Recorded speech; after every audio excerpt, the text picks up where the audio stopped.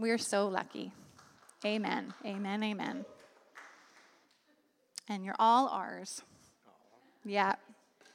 Oh, steady on. It's okay, it's empty. It's the Holy Spirit. Just kidding. I would say it's my Pentecostal coming out, but I'm Catholic. I guess I've been hanging out with you for too long. Awesome. Jesus, we are grateful. I am grateful. I am grateful for this church, and I'm grateful for this man who is my friend and my leader. He loves you, and he is so committed to finding out your truth and your word for our community in this season. He's constantly pursuing what it is that you have for us as a community. And I thank you for that. I ask that you would bless that today.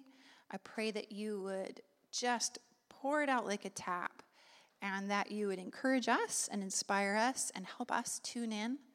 Help us to just set aside everything else that's going on in our lives. Turn off those phones, turn off those brains, and be able to tune in to what it is that you have for us today through your servant Gordy, who loves you.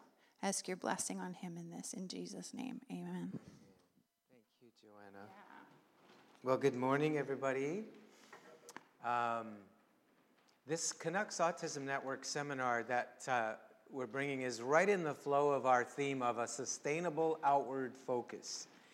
And in the spirit of that, we're offering this. And I just thought when we all clapped for the Canucks Autism Network, I just felt this inspiration to just say, go Canucks. And I felt that for Gordy Guiboche. And yeah, he's a Flames fan, so we'll minister to him later.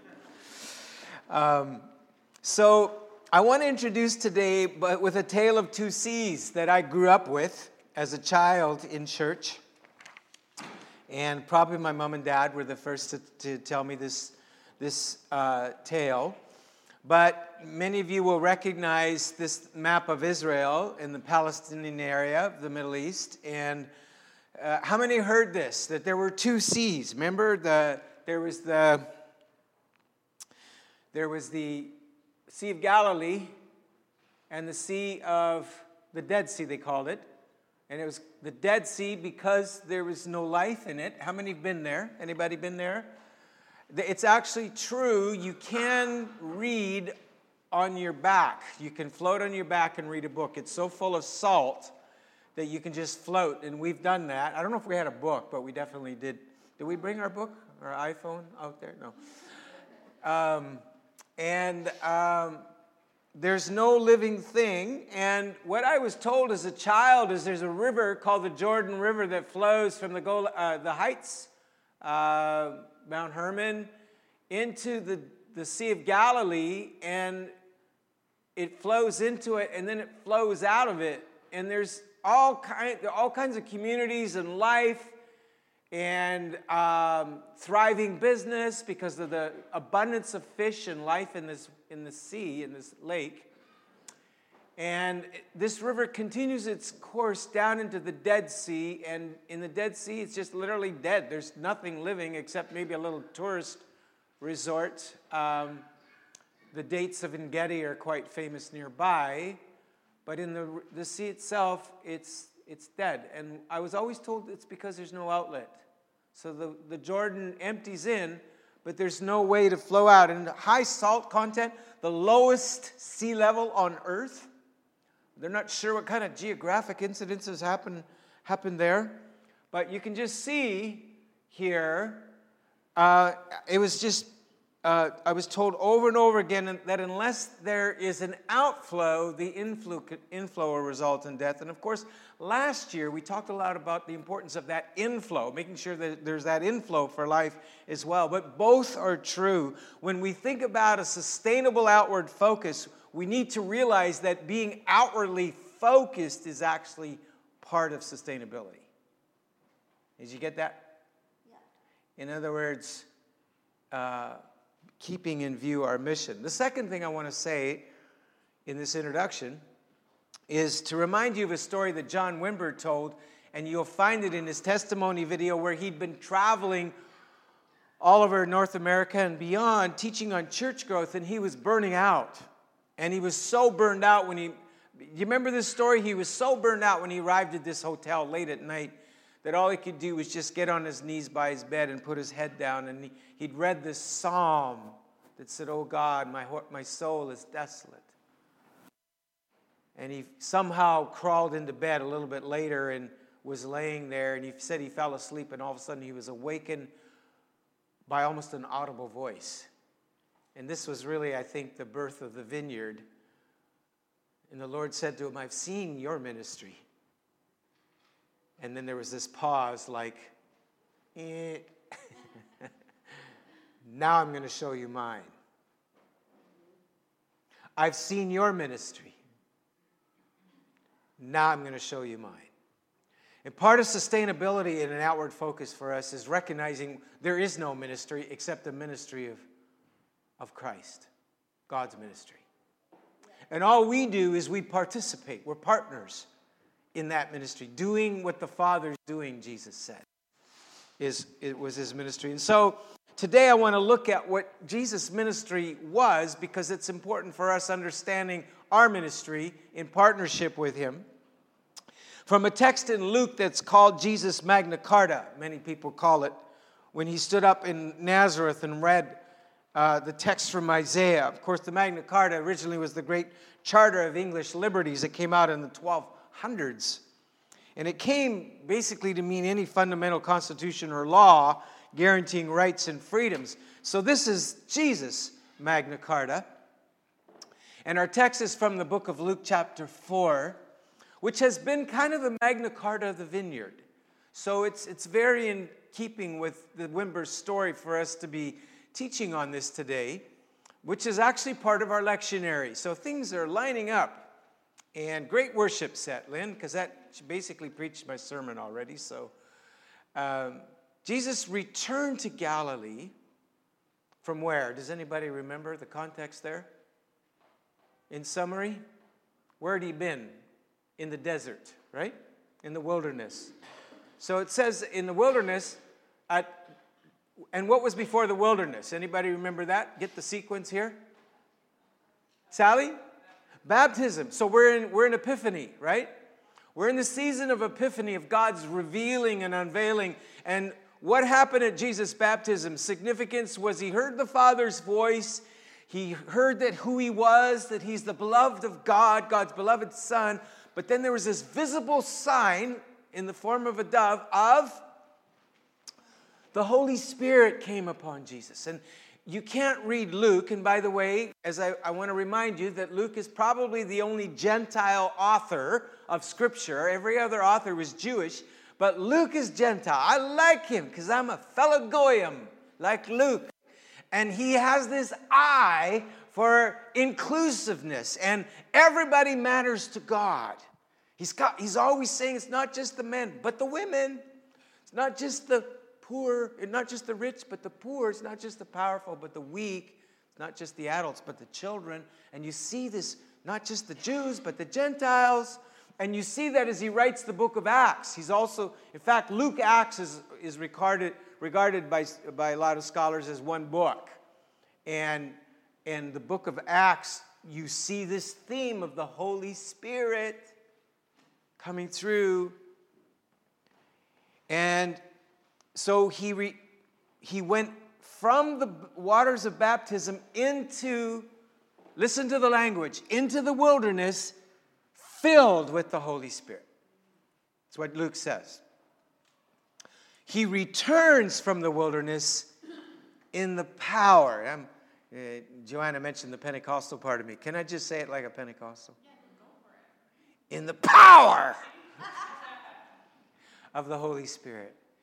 And my dad, who likes to listen to my podcasts, would remind you that the word for power is the word dunamis, where we get the word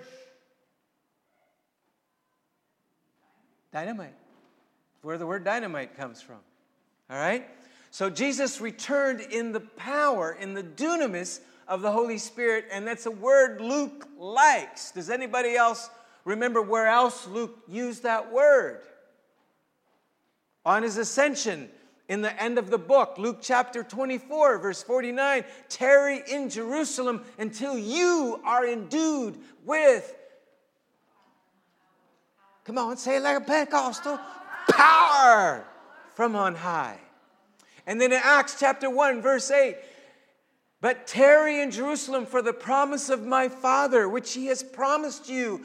For John baptized with water, but you will be baptized, waterlogged, soaked, inundated, sprayed with a fire hose, soaked in the ocean with the Holy Spirit.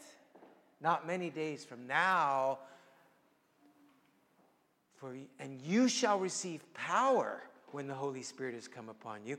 And you will be, not you will try to be, or you will work at it, or you will take a navigator's, 4 spiritual laws course. No, you will be witnesses unto me. When the Spirit of God touches you, you can't help it. You don't need to try. It just is. You're just a witness. You're evidence that God is alive, that Jesus is risen from the dead. When you're endued with his power.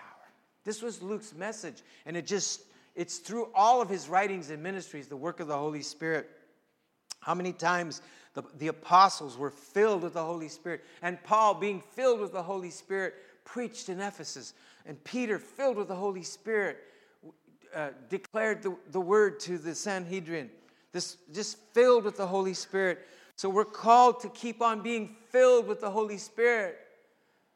And we need to keep on being filled. The tense in Ephesians chapter 5, verse 18 is be not drunk with wine. Don't be tempted to deal with your pain inordinately with medication. Medication is good. It blessed me. I recovered from a nervous breakdown with medication. But don't avoid what the pain is saying to you. But be filled with the Holy Spirit. And the tense is keep on being filled. And as I've said over and over again, why? Because we leak. Right? We leak. So we need to keep on getting filled. You know what leaking looks like for me? I'm walking through the neighborhood filled with the Holy Spirit. Glory of God all over me. And the driver doesn't stop for me when I'm crossing the walk. And the old finger comes out. No, not quite. Just in my head. And all of a sudden I realize, oh my gosh, I just leaked. I got to get filled up again.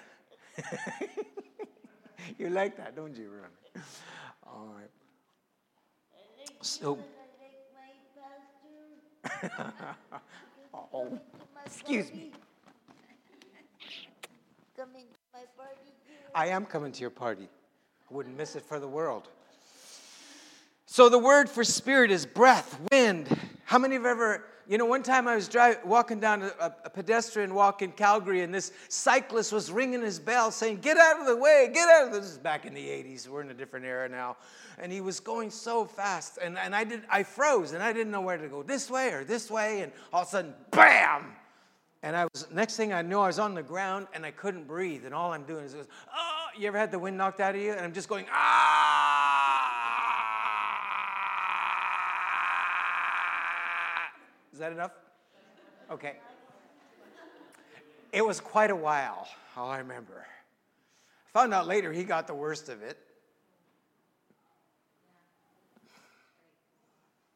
Trying not to smile.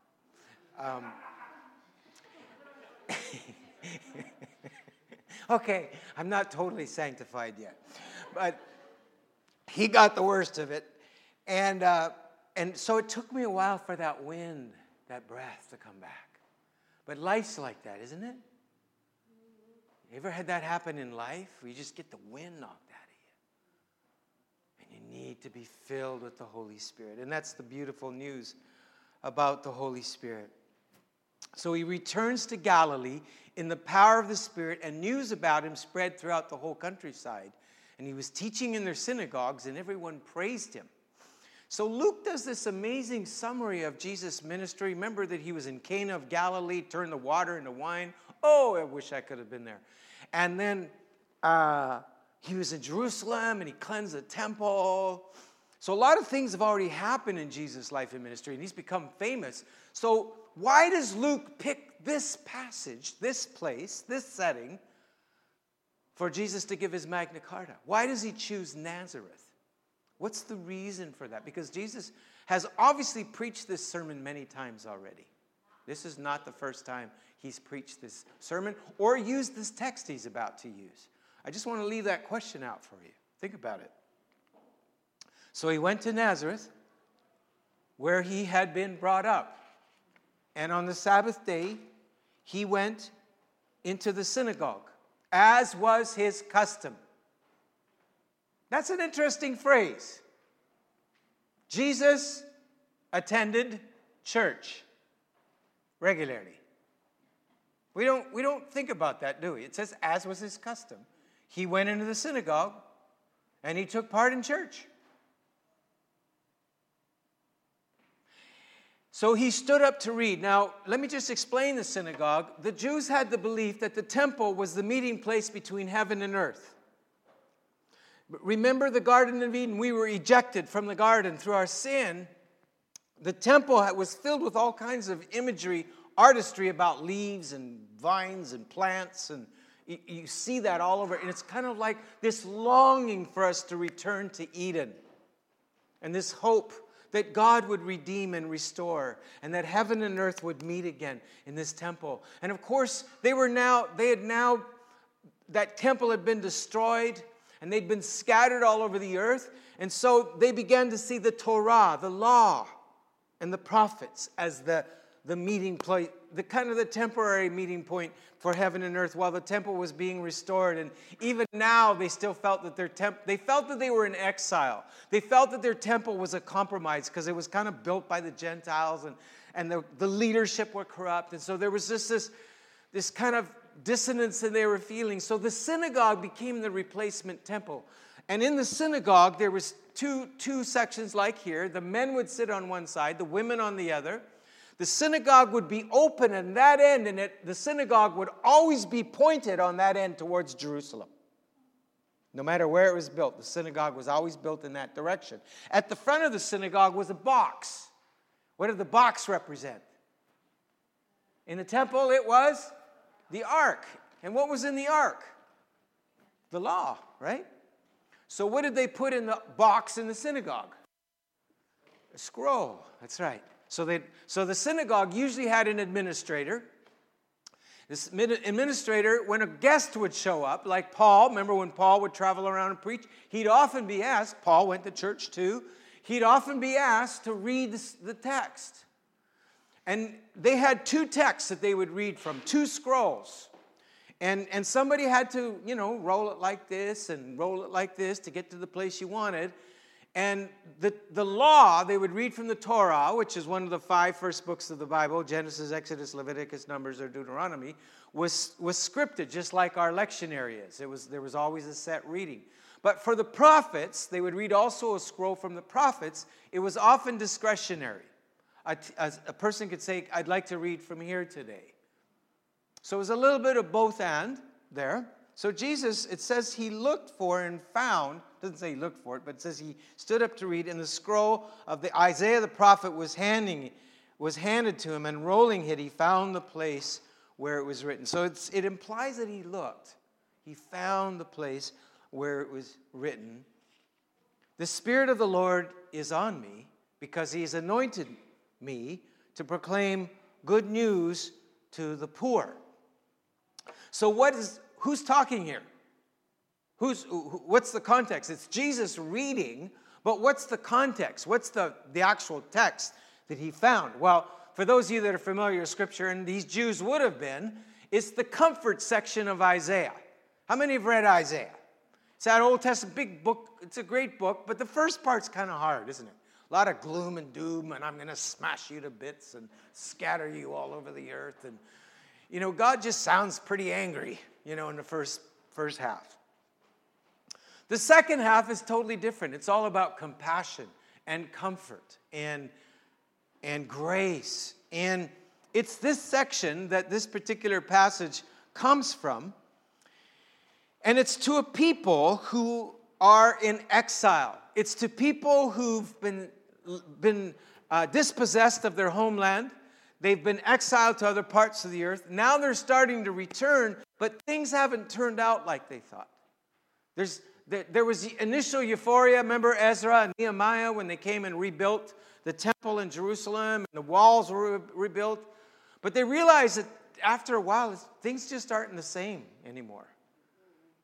I mean, Haggai prophesied that the glory of the latter house will be greater than the former.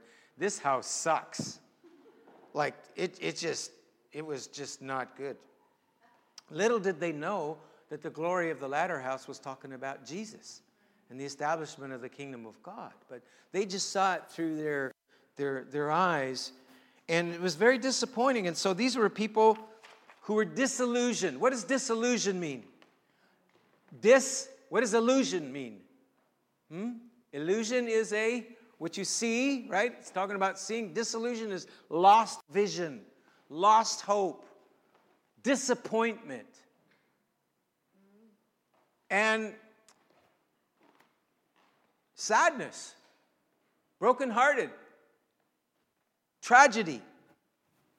And they knew that this particular quotation was by a mysterious person who appears in these latter chapters of Isaiah, the comfort section, called the servant of the Lord, almost with a capital S. The servant of the Lord. And he shows up early in the 40s, which is kind of where, remember Isaiah 40, comfort, oh comfort my people.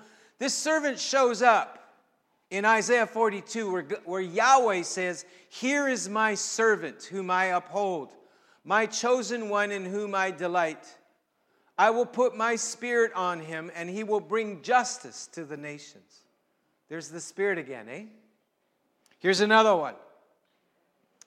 God again speaking to this servant. "I will keep you and make you to be a covenant for the people and a light for the Gentiles. To open eyes that are blind." Does that sound familiar? To free captives from prison. Does that sound familiar? And to release from dungeons those who sit in darkness. Does that sound familiar? Who is this person? Well, Israel didn't know. They began to think, well, maybe it's Messiah. Maybe it's the coming one. Good news was very prominent in this passage of Isaiah. When Jesus said, "I've come to bring good news to the poor," they were familiar with that language. What's the good news for a lot of people today? Well, we're bad and Jesus was good, so God spanked Jesus instead of us so we can go to heaven. But friends, this is way before this ever happened. So what is the good news? "You who bring good news to Zion, go on up to the high mountain. You who bring good news to Jerusalem, lift up your voice." This is hundreds of years before Jesus. "With a shout, lift it up. Don't be afraid. Say to the towns of Judah, here is your God." What's the good news? God is here. Here's some more. "How beautiful on the mountains are the feet of those who bring good news, who proclaim peace, who bring good tidings, who proclaim salvation, who say to Zion, your God reigns." What's the good news? God reigns. So when Jesus came and he preached the good news of the kingdom, he hadn't died on the cross yet.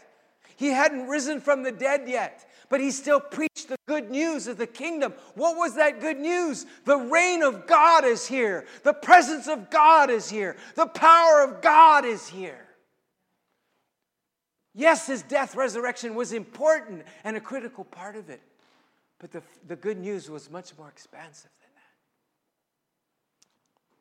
that. And finally, he was a servant, suffering servant.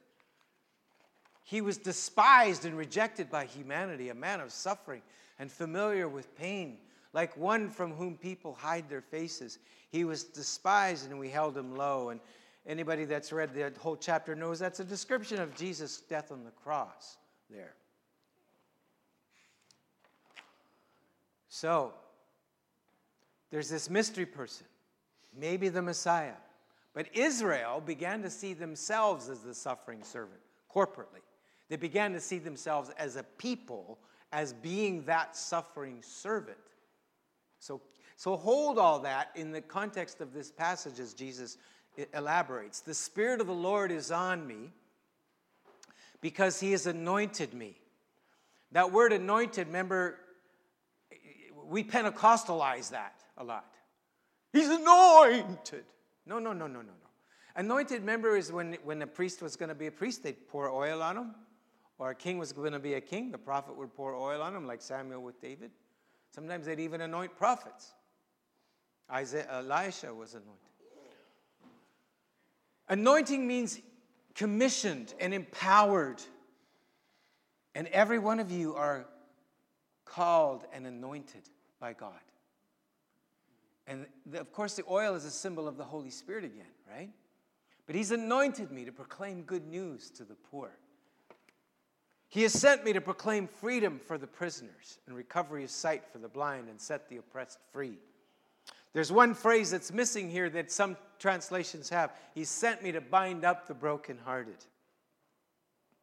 And it's my theory that the poor here is not just the, immediately we think of the panhandler over here on Hastings, or we think of the downtown east side, and of course that is poverty. But the word is a lot more expansive to include these. It's like this is an elaboration. Oh, what do I mean by poor? Well, I mean these. I mean the brokenhearted. I mean the blind. I mean the oppressed. They're all the poor. It's the marginalized in our society. It includes economic injustice, but it's more than that.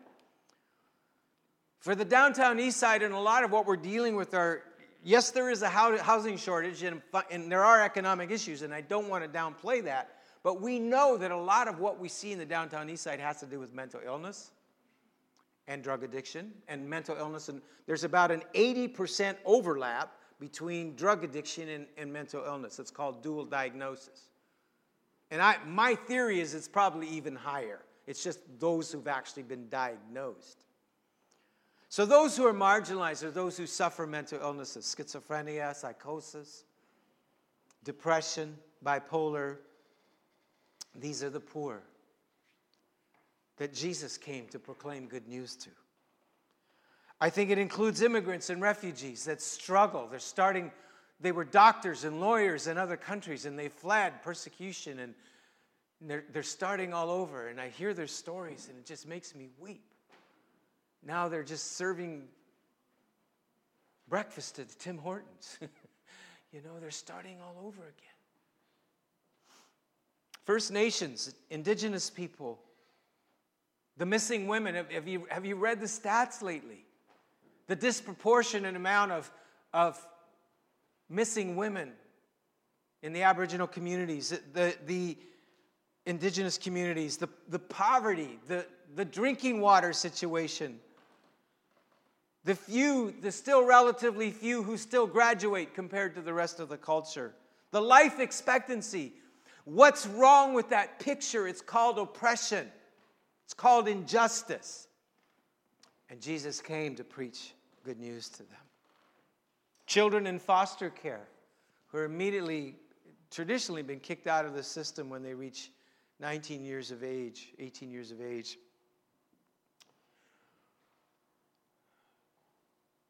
LGBTQ people. Nobody wakes up one morning saying, I think I want to be gay, or I want to be transgendered.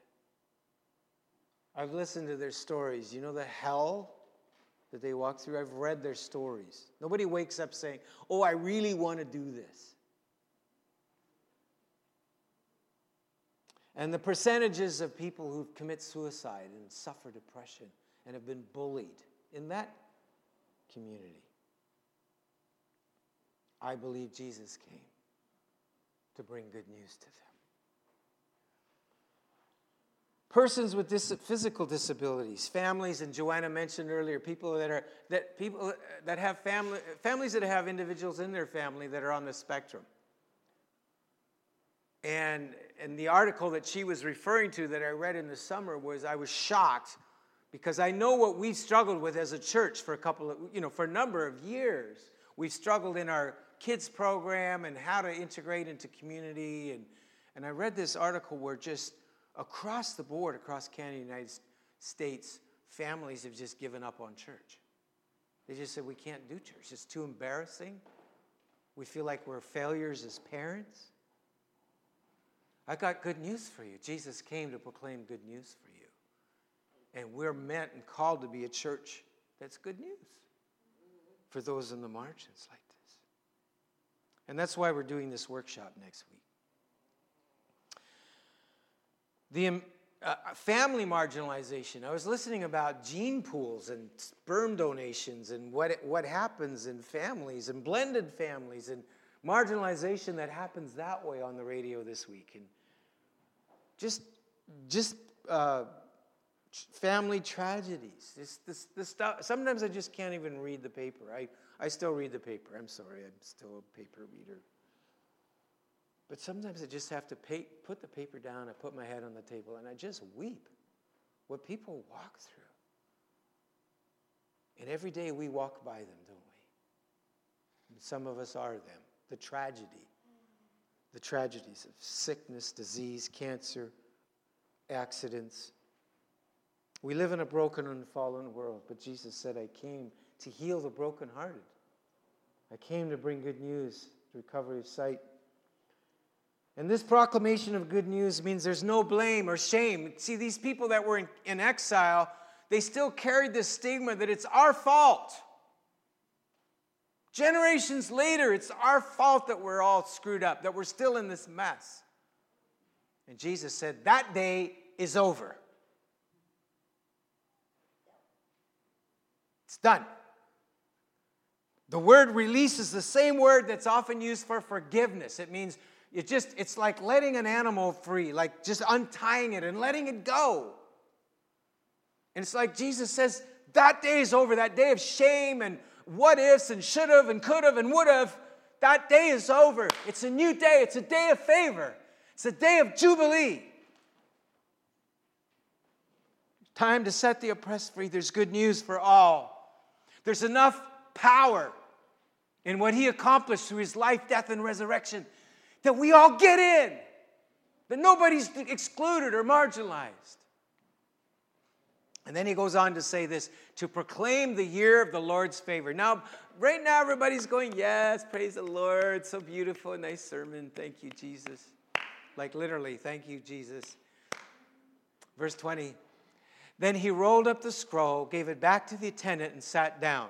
And the eyes of everyone in the synagogue were fastened on him, and he began by saying to them, today, the scripture is fulfilled in your hearing.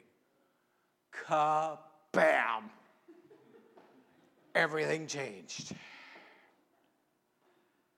Because they're so used to, yes, one day Messiah will come. Or, oh, back in the good old days when we had Moses and David. But for someone to say, today, whoa. And of course, the year of the Lord's favor was a reference to Jubilee, which was a 50-year celebration in Israel that they never did end up keeping. But it was every 50 years where God said, you know, some of you have gotten into debt, so you've had to be slaves in order to pay off your debt. Some of you had to give up your traditional territory of land as a family, and you've lost land. Guess what? You get it all back today. So their land was restored, slaves were set free, debts were canceled. That's a good year.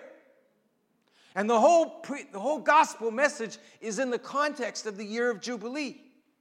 Now, we need to understand the Jewish worldview. When Jesus is saying today is the scripture is fulfilled, their worldview was like this. They had what we call a two-age view. Whoa, you like that? They had a two-age. I got to do that again. Ooh. So they had a two-age view of the world. There was the present age where evil reigns. There's no Holy Spirit, except for the odd exception here and there, and just injustice. And so their posture was circle the boats, circle the wagons, and it's survival, and it's us and them. They're the bad guys, and we're the good guys. and we're just going to hang on till Messiah comes. That was their view. It was like survival. But then Messiah would come on the day of the Lord. Let's do it again. The day of the Lord, bam. And then God's just going to kick their butt. He's just going to get rid of the bad guys. And we're going to have the Holy Spirit, and the world is going to be made right. And they wore their MAGA hats. You know what the MAGA hats are? Make Israel great again. Right? They wore their MAGA hats, and Israel would be a world power. Right? And the nations would know God is God. That was their worldview. So Jesus comes and he begins to announce, along with John the Baptist and the apostles, the kingdom of God's here. The reign of God is here. And they're going, what? And they got pretty excited at first because the sick were healed, the dead were raised, but then they realized the Romans are still here and they're still colonizing us. And there's still people dying, and Lazarus got healed, but he still died eventually. So what gives? So with the New Testament message, and this is important for us for sustainability, is there was this understanding of an invasion of the future into the present. The now but the not yet. The future kingdom of God has come now, but it's in an already not yet capacity. And I could preach forever. Well, I just end it with that. I could preach forever about why this is, but it's this age of grace. It's this age of space where God has taken this incredible risk and saying, I am going to make the world right, but I'm not going to do it apart from my people. I'm going to do it with you, busted and broken and messed up as you are. You're going to be part of this recreation, renewal of all things project. I'm not going to do it without you. Sorry. I'm going to do it with you. But the pain of that is we see so much of the not yet. That's the hard thing. And to be honest, from November to December to January, all I see most of the time is the not yet. It gets really, really hard. And you tend to default to the not yet. And you get back to where the Jews were, where it's this, we're just kind of just hanging there. The whole world sucks. And the hard thing is to keep doing what Jesus said to do, which is what he did.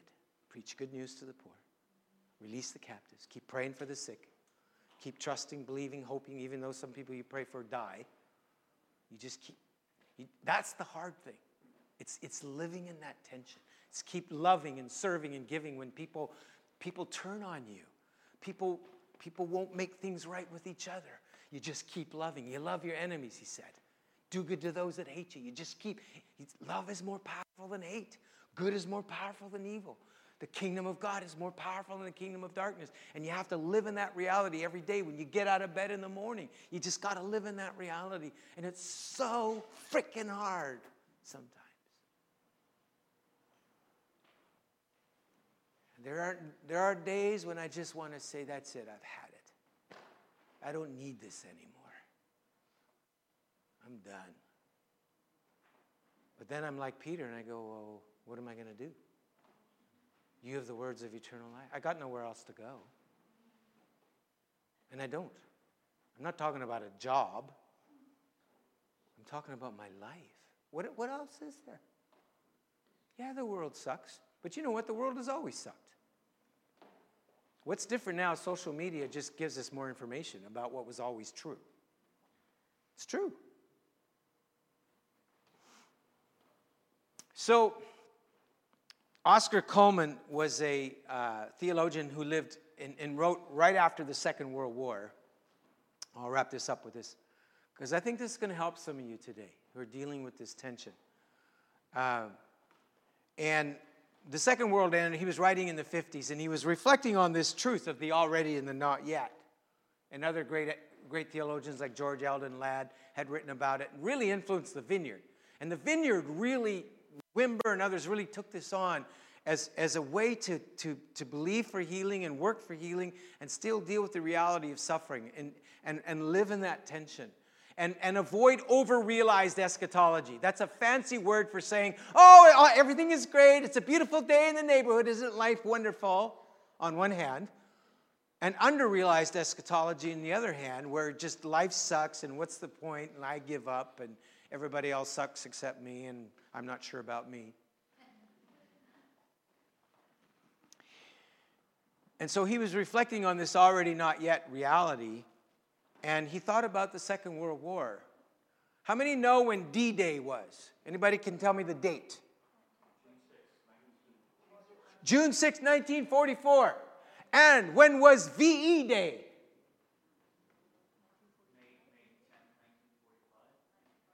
Yeah, we're just not quite so sure, are we?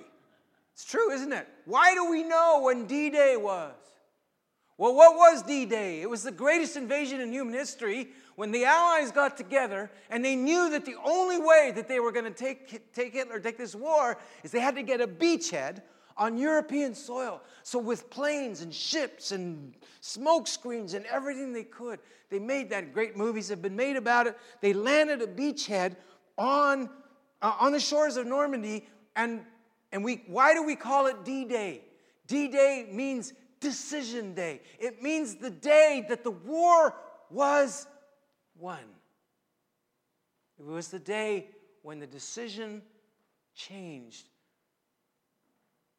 And yet we know that the war didn't end until VE Day.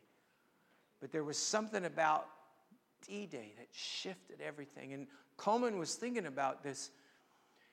And he began to get excited because he realized that when through Jesus' death, through his life, the incarnation, by the way, was a victory. That God became human. That was like invasion. That was like D-Day. And then encapsulated in life's death, his preaching, his resurrection, and his ascension. It was D-Day. I love what Gordon Fee, the way he said it, is Jesus hung on the cross, and when he cried out, "It is finished." Oh man, I don't know if this Anglican church has ever had so much yelling.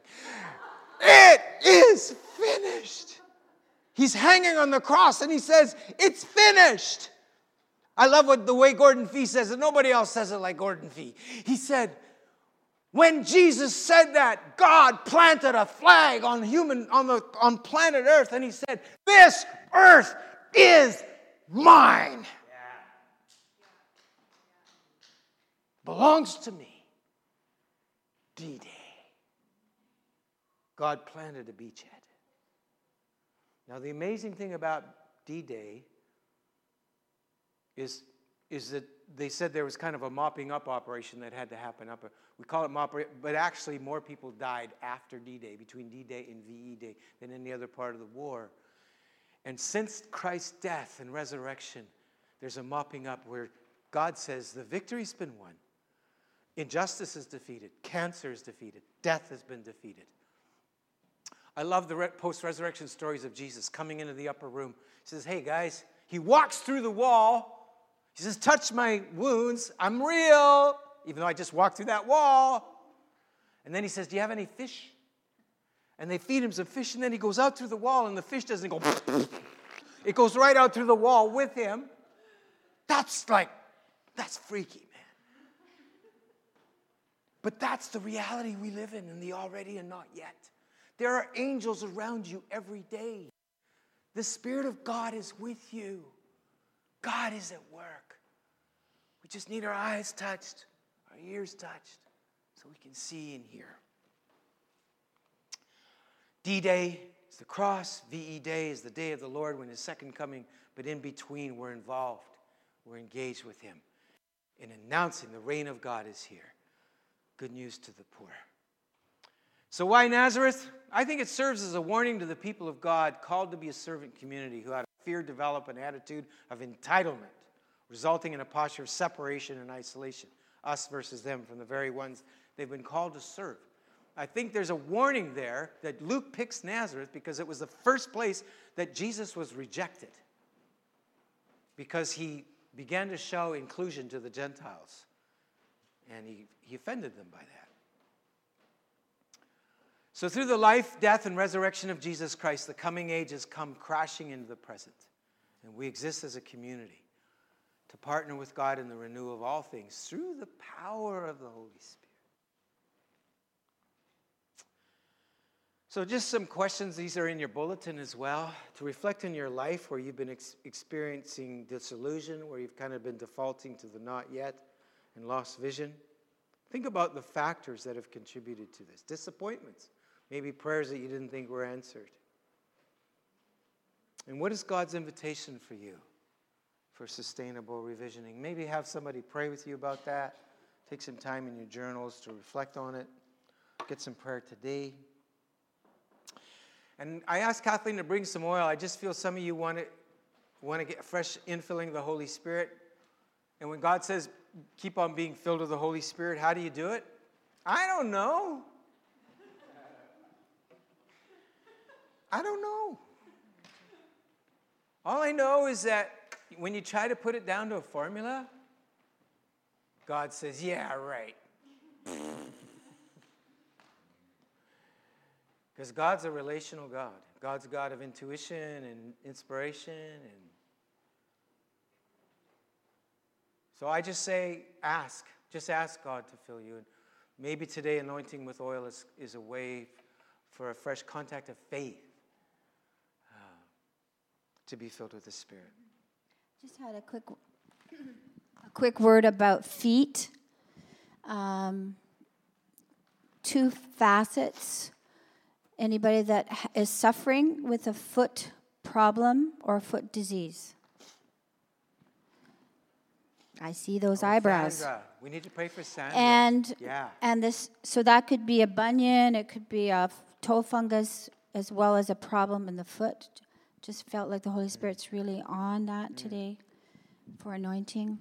And then the second aspect was people that use their feet for a specific ministry. Like I really feel it's for you, Lori. I just feel like I'd like to, if with your permission, anoint your feet. Because I feel you have a gift and a calling for your jigging. That God wants to really use that anointing to take you into places and give you a ministry that is going to open wonderful doors for the gospel.